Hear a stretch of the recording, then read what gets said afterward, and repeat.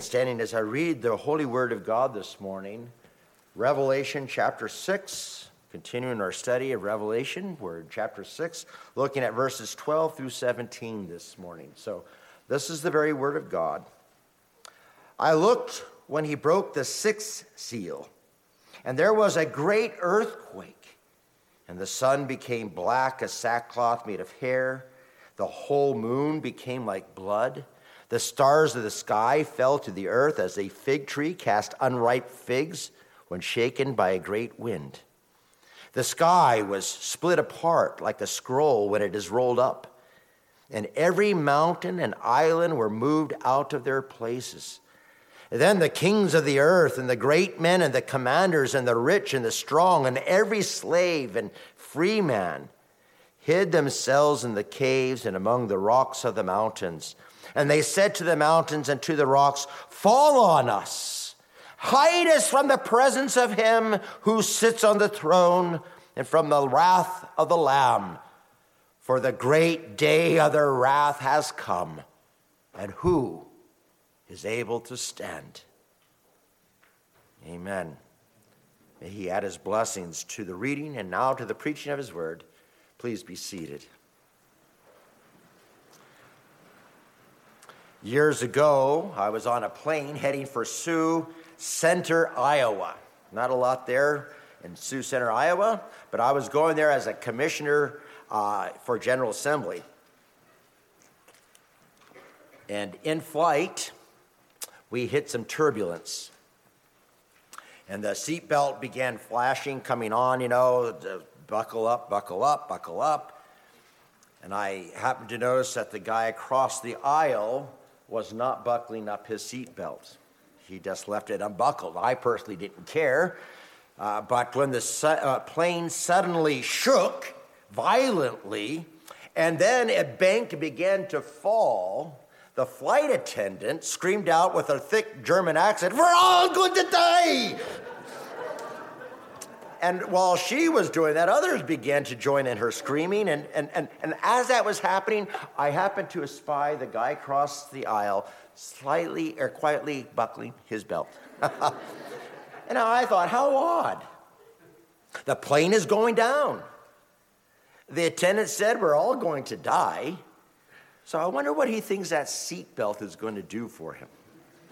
Now, I know what you're thinking probably is, well, what's wrong with the pastor? I mean, he's going to die, and his last thoughts are not about his wife, not about his children, but about why this guy is buckling his belt.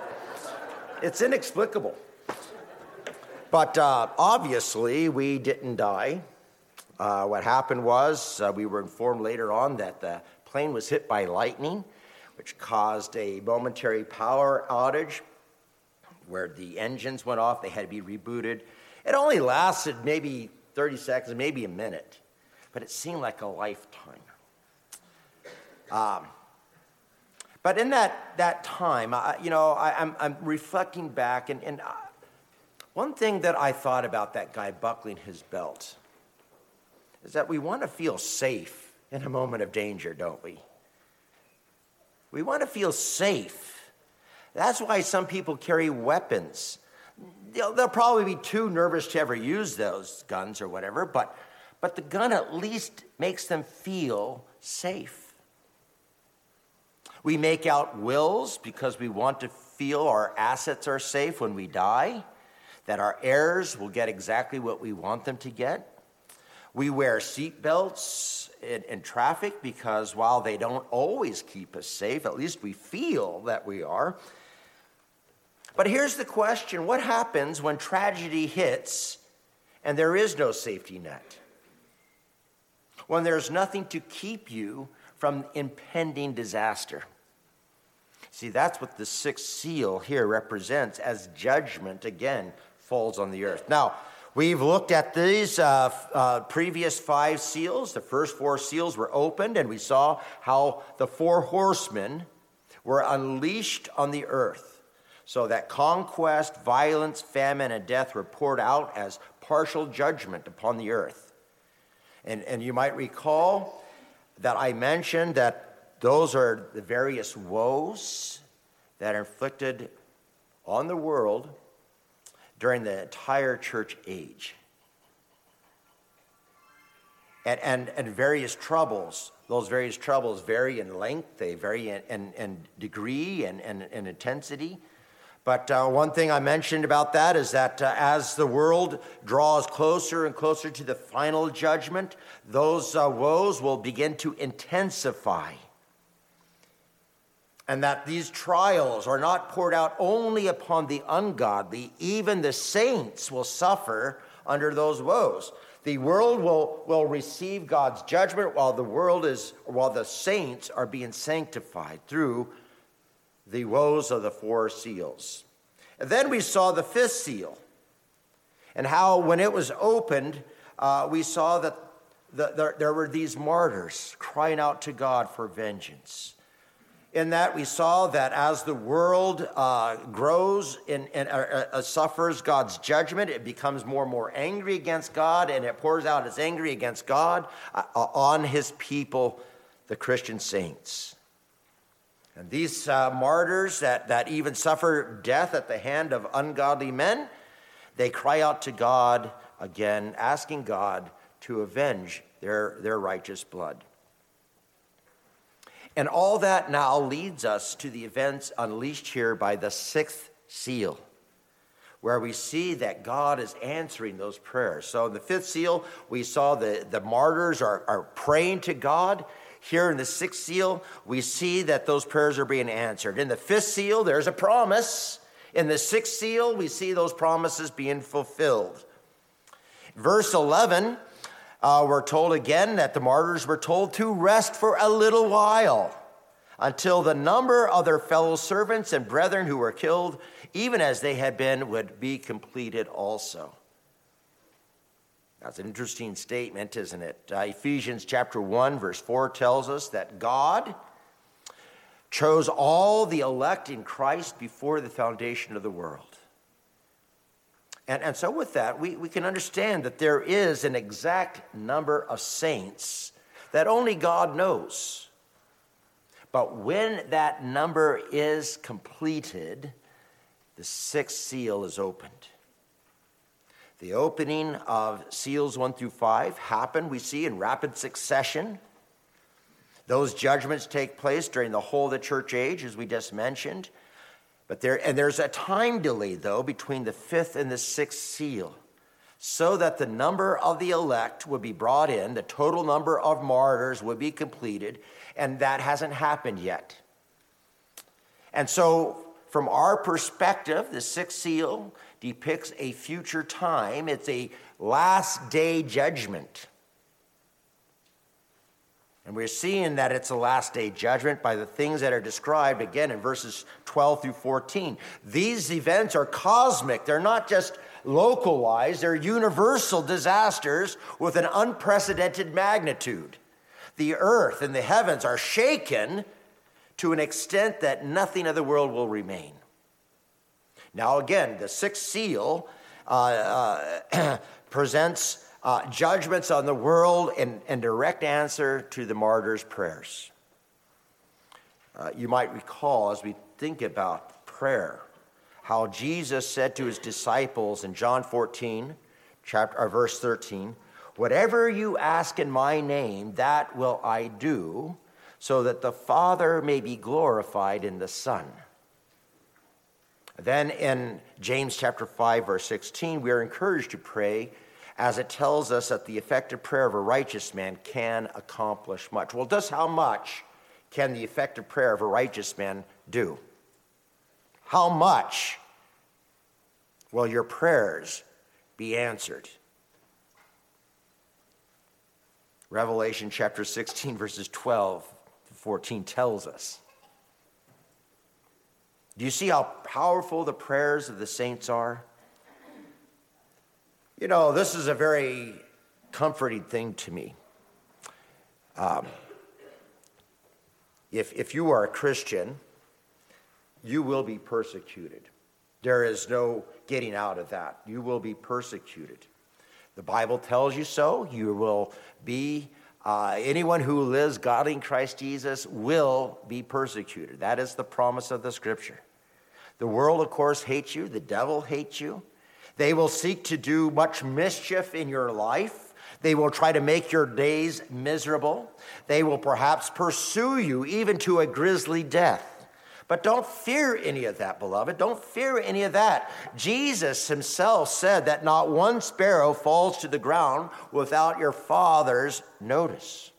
In fact, your Father in heaven knows the number of hairs on your head. You see how precious you are to him? He knows the intimate details of you, of your life, things you don't even know yourself. And so when you cry out to him for justice, and when you groan under the oppression of ungodly and unprincipled men, as your soul is vexed by the blatant sinfulness of lawless people, these verses instruct you to patience, because the Lord knows how to rescue you. And he will literally move heaven and earth to answer your cries. We pray, your kingdom come, your will be done on earth as it is in heaven, as we look forward to this day of judgment when Jesus returns. Revelation chapter 6 shows us that while God appears to delay the answer to those prayers, his delay, again, is not because he's disinterested in you. It's not because he's disinterested in the world and what's going on in the affairs of this world. His answer is not without power to answer. No, he has his own timing. He's waiting for the very last saint to be saved. He has his own time. Oh, but look out, because when he answers, it will be such a mighty demonstration of his power that the answer to the prayers of the saints will actually bring about the end of the world. Little flock, your prayers rise up to God as a sweet incense. And these verses of our text reveal his answer to your deepest prayerful sighs.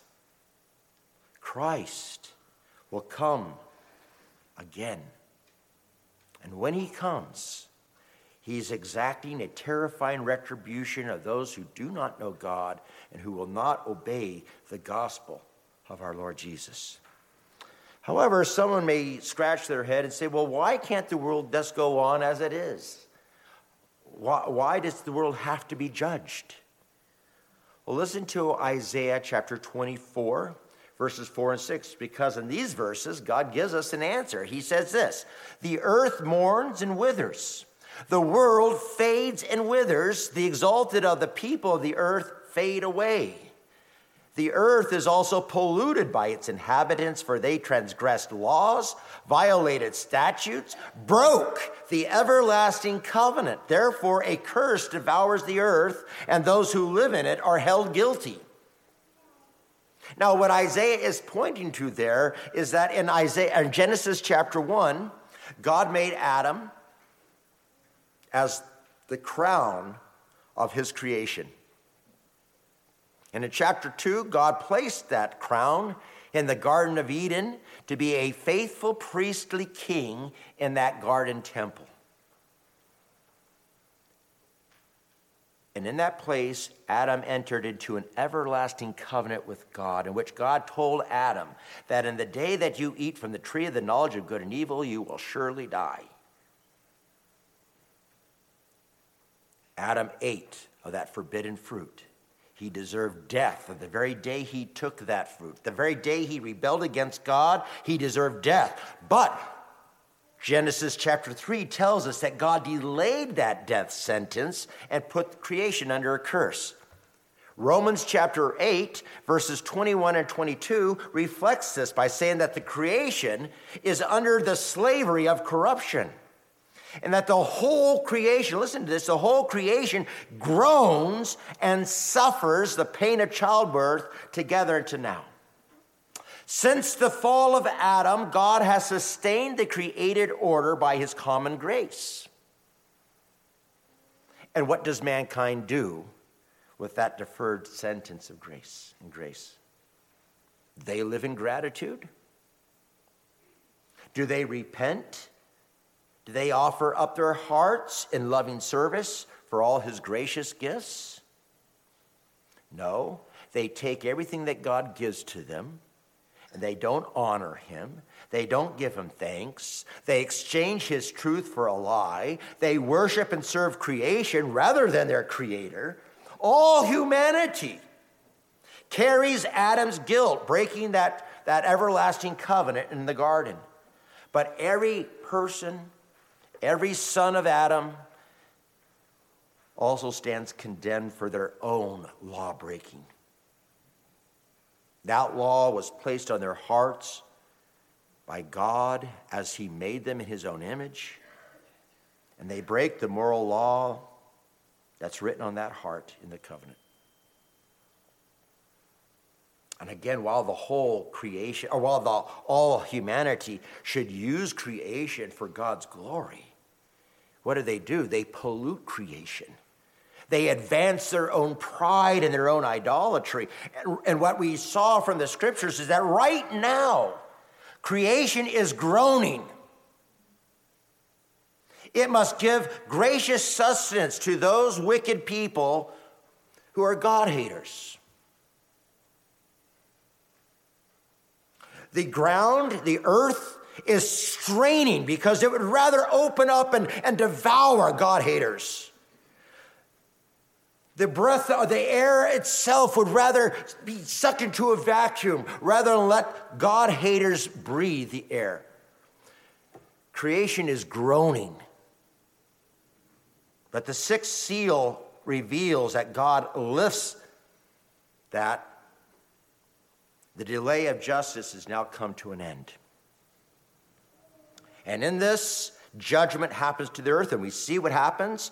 That the first thing happens is a great earthquake. Again, this is not just a localized earthquake. I don't know if any one of you have ever been in an earthquake. I was in an earthquake of, it was like 8.2 on the magnitude, Richter scale. It was terrifying. It was terrifying. The world shook, and there was nothing that you could do about it. And then for days, the tremors just kept going, and the terrain was leveled. Floods and tsunamis occurred. But this is something even greater. This is a cosmic earthquake. It comes from the earth's very core, so that the entire globe is shaken. Again, we can go back to Isaiah 24, where in verse 20 it says that the earth reels to and fro like a drunkard, and it totters like a shack in the whirlwind. John saw how this earthquake was shaking, and then from that earthquake, the sun turned black. The moon, the color of the moon turned blood red. Stars fell from the skies to the earth. In fact, the sky itself split open like a scroll. The mountains and the islands were violently moved. Now, these verses seem symbolic and picturesque, but all of the scriptures, both the Old and New Testament, universally describe the end of the world, that last day judgment, with the same language. And what we're seeing here is cosmic, utter, thorough, horrible overthrow of all worldly powers, influences, and systems. It all ends here. Again, the Old Testament uses much of this language to depict judgments of nations and of cities, but even as they do, they're only typifying the great and last day of judgment when the earth will be utterly destroyed. Listen to Joel chapter 3, for instance. Multitudes in the valley of decision, for the day of the Lord is near in the valley of decision. The sun and the moon grow dark, the stars lose their brightness. The Lord roars from Zion and utters his voice from Jerusalem until the heavens and the earth trembles. Isaiah 34, and all the host of heaven will wear away. The sky will be rolled up like a scroll. You hear these languages. Their host will wither away as a leaf withers from the vine, as one withers from a fig leaf or fig tree.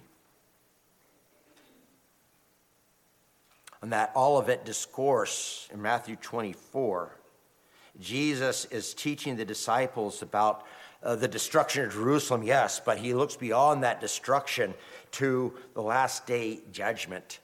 Whatever happened to Jerusalem in 70 AD, that was just but a small type and shadow of last day judgment. And as Jesus is reflecting over that, he says this. He quotes several Old Testament passages, and he says, but immediately after the tribulation of those days, again, here's the thing, the sun will be darkened, the moon will not give its light, the stars will fall from the sky, the powers of the heaven will be shaken. You see all this language you hear again here in Revelation chapter 6, verses 12 and 14. The end day judgment will come with utter destruction of the heavens and of the earth. 2 Peter chapter 3, verse 10 furthers this teaching. But the day of the Lord will come like a thief, in which the heavens will pass away with a roar, the elements will be destroyed with intense heat, and the earth and its works will be burned up. This is important, isn't it? The world thinks that it's going to go on and on and on and on and on. But there's a day coming. There's a day coming in which this world will come to an end. And the entire universe will be affected, the heavens and the earth. The earth, we're told here, will undergo a complete change through catastrophic events of colossal proportions. There will be no seatbelt to protect you when this strong earthquake shakes the land plates from their moorings. On that day, the earth will seem as though it is falling apart, splitting in two. And to use Isaiah's language, the earth will convulse like an unstable drunk who cannot walk, or like a tent blown about by a strong wind. Again, the point of all this language, beloved, is to warn unbelievers of this. If the mountains and the islands, these great symbols of permanence, can be moved, then there's no stable, safe place for you to hide. Again, that's brought up in verses 15 and 16, where John sees all of humanity desperately scampering around, looking for some place to hide from the judgment that is surely coming to them. Notice in that description, John describes 7 classes of society. He talks about kings, noblemen, commanders, military commanders, rich people, strong, slave, and freemen. 7 ranks, all to say that all of mankind, without prejudice, will be swept up into this judgment.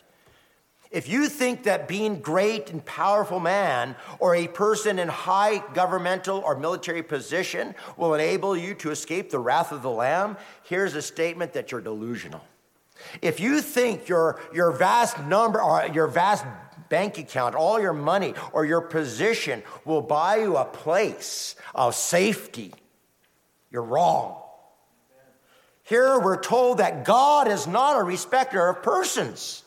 Your political, your economic, or your social standing means nothing to him. All God sees is the guilt of humanity that deserves to be crushed by his wrath. So these persons in verse 15 that John described, these persons that are going through judgment, earlier on in verse 10, were described as those who dwell on the earth. That's significant. The description refers to people whose spiritual quality is earthly and not heavenly. In other words, these people who are going through judgment are dwellers of the earth. They are characterized by the things of earth. They look to and they trust in human culture, human ingenuity, human technology, as these things are their ultimate goal. These things are their security. Going back to Romans chapter 1, these are those who worship things created instead of their creator. They haven't trusted in the Lamb who was slain for the sin of the world. So because they're not going to trust in the Lamb who was slain for sin, they must stand on their own. Will they be able to do that? They loved the earth more than heaven. And therefore, it's ironic what God does here. They love the earth more than heaven. And judgment and punishment, God takes away the very thing they want. They would have the earth, and they would unjustly kill anyone who loves heaven more than earth. And so God rips the earth apart. They will seek their refuge from the Lamb's wrath in the mountains and the rocks of the earth. But these things will not hide them from the eyes of the omniscient God. They trusted in the earth. But the earth's mountains and rocks will turn against them. For the mountains and the rocks must serve their Creator, even if these wicked people will not. My friends, that's a lesson for each and every one of us. Listen to this. Your idols will eventually turn on you to condemn you.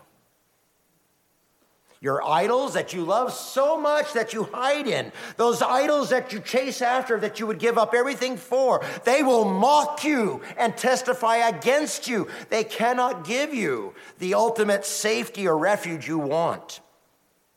And so the question finally is, the great day of the Lamb's wrath has come, and who is able to stand?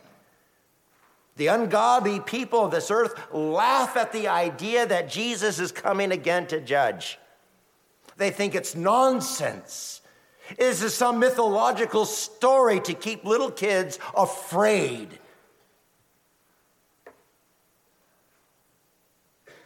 Oh, they will suddenly be surprised. We're told that Jesus is coming as a thief in the night. Paul wrote in 1 Thessalonians chapter 5, "For you yourselves know full well that the day of the Lord will come just like a thief in the night. While they are saying peace and safety, then destruction will come upon them suddenly, like labor pains upon a woman with child, and they will not escape." Yes, my friends, listen, there is a day coming. It may be soon, it may be not soon, but on that day, all the haughty looks of man will be humbled.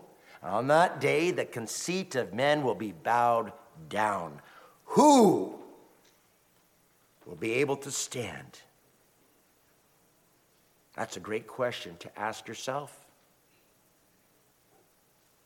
Will I be able to stand? God is holy. God is just and he is righteous. And his holiness and his justice and his righteousness are perfect. They're pure. God cannot be bribed. God cannot be coerced to turn away from his justice. And those who dwell in his presence must be righteous as well. What does that righteousness look like? Well, the scriptures are full of definitions, but here, listen to this, Psalm 24. This kind of gives us a start of what righteousness looks like. Who may ascend into the hill of the Lord? Who may stand in the holy place? He who has clean hands and a pure heart, who has not lifted up his soul to falsehood or has sworn deceitfully. And what the psalmist is saying that the person who is righteous must have both an outward and an inward righteousness that is pure, undefiled, genuine, and complete. Remember, Isaiah 24, God said that mankind broke the everlasting covenant, this covenant of works that was in the Garden of Eden. To be judged under that covenant means that they will be judged by the things that they have done.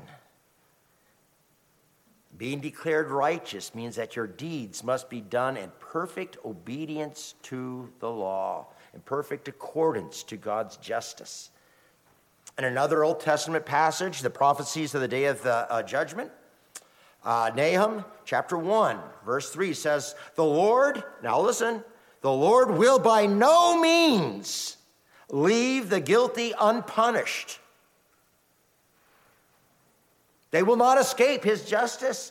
He will not leave them unpunished. He goes on to say, mountains quake because of him, the hills dissolve. Indeed, the earth is upheaved by his presence. Who can stand before his indignation? Who can stand? That question, Genesis or Revelation 6, reminds us of the question of Revelation 5, doesn't it? Remember that question? Voice of the angels. Who is worthy to open the book and break its seals? Who is worthy?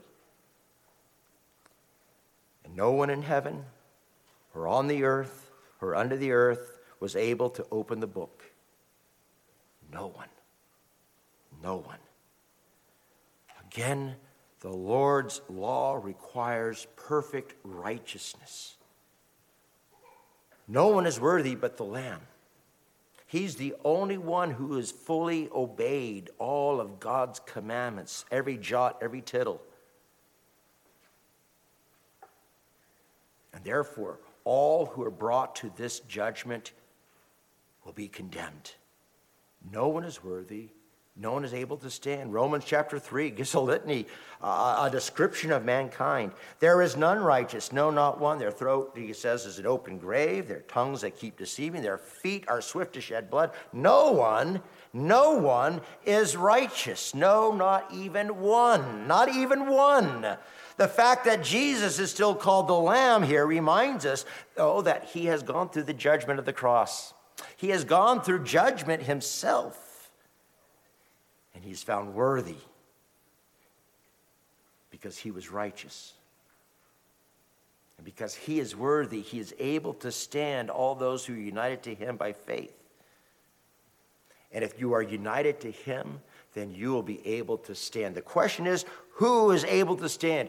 Not you in your own strength, not you in your own ingenuity, not you in all your goodness, not you in your obedience, not you in your faithfulness, not you in your church attendance, not you in your bank accounts. You are not able to stand in yourself.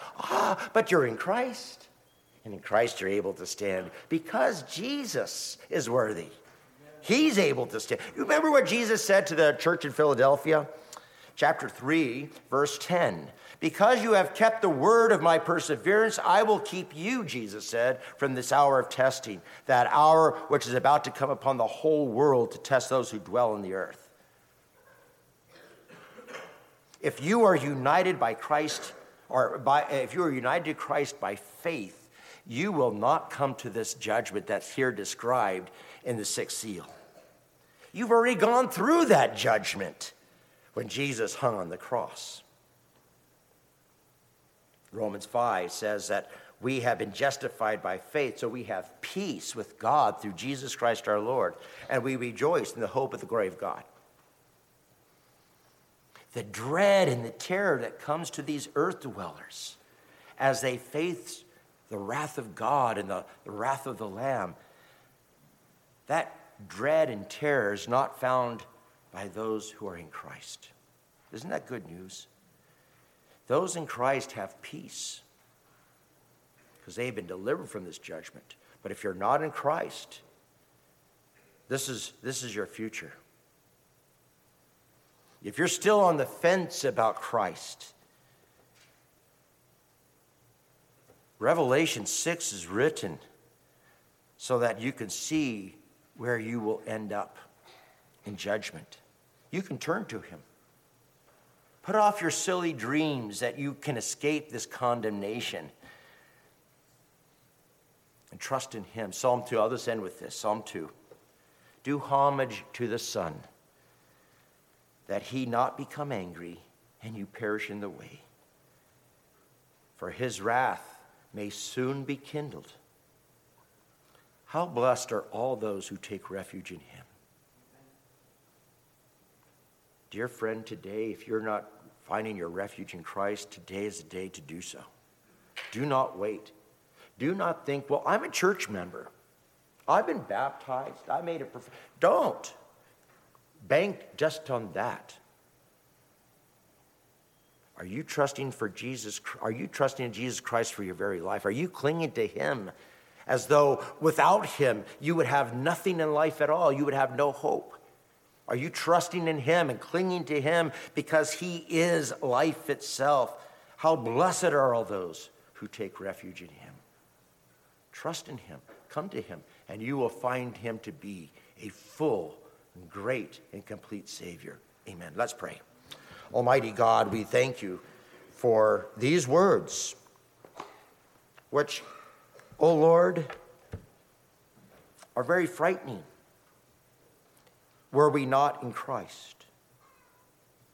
To think of the world coming unglued, the world being shaken so that there is nothing left of it. Every person, every man, woman, and child, all the great and all the mighty and all the rich and all the poor, all the free, all the slaves will be swept up in the wrath of God. Frightening, O Lord.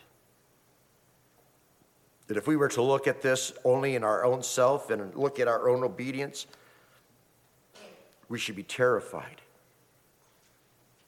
But we thank you that Jesus went to the cross. And while he hung on that cross, all the terrors of hell itself, the unleashing of your wrath fell upon him so that we might escape it. Lord, we think back to those people that lived in the time of Noah.